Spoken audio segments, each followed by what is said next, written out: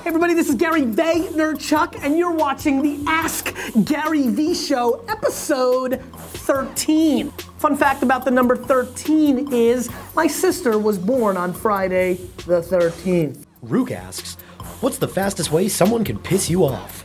Rook, you know, it's interesting. I'm not the kind of character that gets pissed off so quickly. I'm pretty much a love and zen kind of guy for all my intensity. I think that throws people off a little bit in reality. Obviously, if you punch me directly in the face or hurt somebody I care about right here, that would be bad. But overall, the actual answer to your question is hypocrisy and cynicism. Those are the two things that I can't consume. The amount of cynics out there, it's really one of the funnier kind of cards that people play on social media specifically. I see it played less in real life. Really bothers me. And boy, if you're complaining about something you actually do, and I have some friends and family members who play that, that just drives me up the wall. Vineyard Paul asks, how do I use Snapchat for a winery? Vineyard Paul, I had to use this question because the image is incredible. Loved it. Great way to ask your question. If you want to get your question on Ask Gary V's show, you need to be a little bit creative like Vineyard Paul. All right, so Snapchat. Here's what people have to understand. I predict, I'm going to hardcore here, I predict in 2016 that Snapchat will have a number 1, 2, or 3 spot in the most important apps in the world from the 13 to 40, let me say it again, 40-year-old sector, maybe even 45, 50.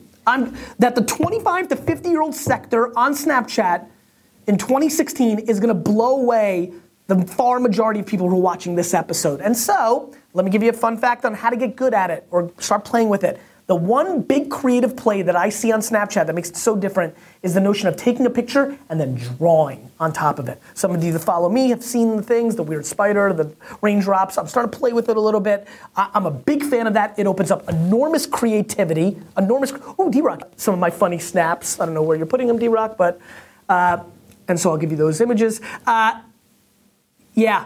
So, if you're a winery, take pictures in the wine room, in the vineyard, of the bottle, and then draw creative things around it. I do think that people will enjoy that. It'll be a little ha-ha. You can do some little contests by running in. I think drawing on top of the images, because the images on Instagram and Facebook and Twitter, they all look the same. This drawing thing is a real creative variable. It is a difference maker. The attention's on Snapchat. I am bullish on that ghost. Hi Gary, my name's Kiki and I'm from Fitter, a small fitness app available on the App Store. Nice plug. We're a 4-person team and we are seeing a rapid growth in our customer base. Currently we have a very intimate customer experience, but I'm kind of worried that as we grow, we may have more and more trouble with maintaining that. Is there any advice you could give me? Thanks.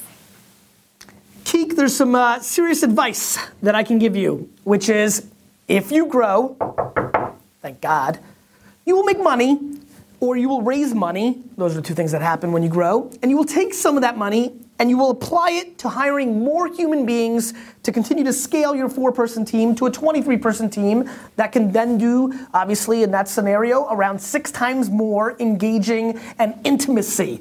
This is the insanity that pisses me off more than anything, which is that people think that engagement doesn't scale. It doesn't scale when you roll like me and you answer everything yourself, but it does scale when you're a logo, a water, a league, a thing. It scales. As a matter of fact, I've been contemplating an Ask Gary V Show Twitter account that allows me to scale, right? I can have 4 human beings behind the show engaging. You know that's not me because it's the show. Me is me. And so you can scale all day long. Are you and your 4-person team willing to make the commitment to allocate dollars into humans, one that most CFOs and other financial people do not believe in? I believe in it. Do you?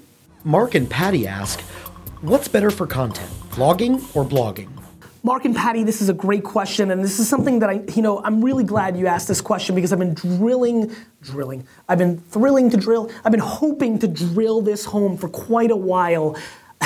And I used to address this back in 2007, 8, 9, definitely 09 and 10 during the Crush It tour and the Crush It days. I answered this a lot, haven't talked about it as much the last 4 years. That's why we do the Ask Gary V show. It allows me to rant about things I've forgotten about. The answer is, I don't know. The answer is very simple. What are you good at? You can crush it doing video blogging, and you can crush it doing blogging. I mean, it just comes down to what are you good at? Are you better at video? Since I've started this show, I've already seen 11 to 12 ask shows pop up of people that follow me, of people that pay attention to what I'm doing. And very honestly, 1 or 2 are decent and the other 9 are straight crap. With all due respect to my fans, I don't want to diss. That's not a good thing to do. The 11 people that have done it are now sitting there saying, does he think I'm crap? Why do you think I said 2 were okay? I don't want anybody to feel bad, but some people aren't made out to. I'm not made out to write like myself. I need editing. I need it. I need help. Grammar. I can't spell. I can't do it. I can't do it, guys. I can't spell. But boy, can I make a video. Drew asks, do you have any tips on presenting your consultant services to a potential client? Drew, isn't this a funny little yin and yang 1-2 with the last question? I don't know. I mean, the answer is, are you good at making a PowerPoint? Can you make a video that's like a little bit of a better? Or can you sell like me, which is forget everything else and just walk in and close the deal? The last 2 questions are questions that happen all the time, and here's what I will tell you. I appreciate the kind words, the tweets, the admiration that I see in the comments. I've been following very carefully. It's been so fun.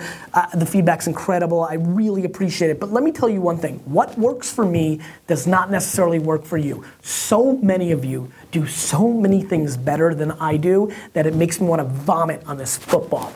And what you need to do is take a step back. Ask your friends if you're not self-aware or EQ-oriented, but you need to figure out what you're good at. The answer to your question, the answer to the last question, and the answer to a lot of things I'm seeing using the hashtag AskGaryVee are very personal questions that I would never know unless I've known you. I know Zach, right?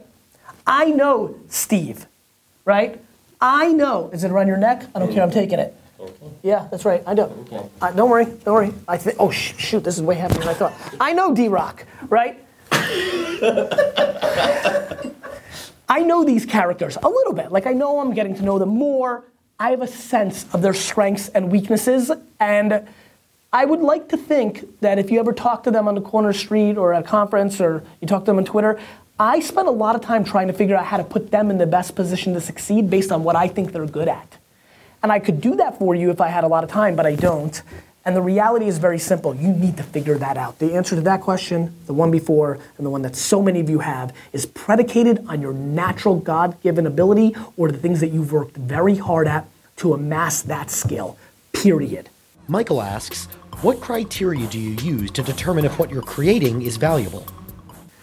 Michael, for me, this is a really interesting question. It depends. Are you talking about, is the content that you're putting out valuable? Because I talk a lot about that. And, that is, what I use on that criteria is actually engagement numbers. I mean, just raw numbers. How many people are sharing? How many people are leaving comments? How many people are watching the video? Like, that's a very important, very basic engagement number.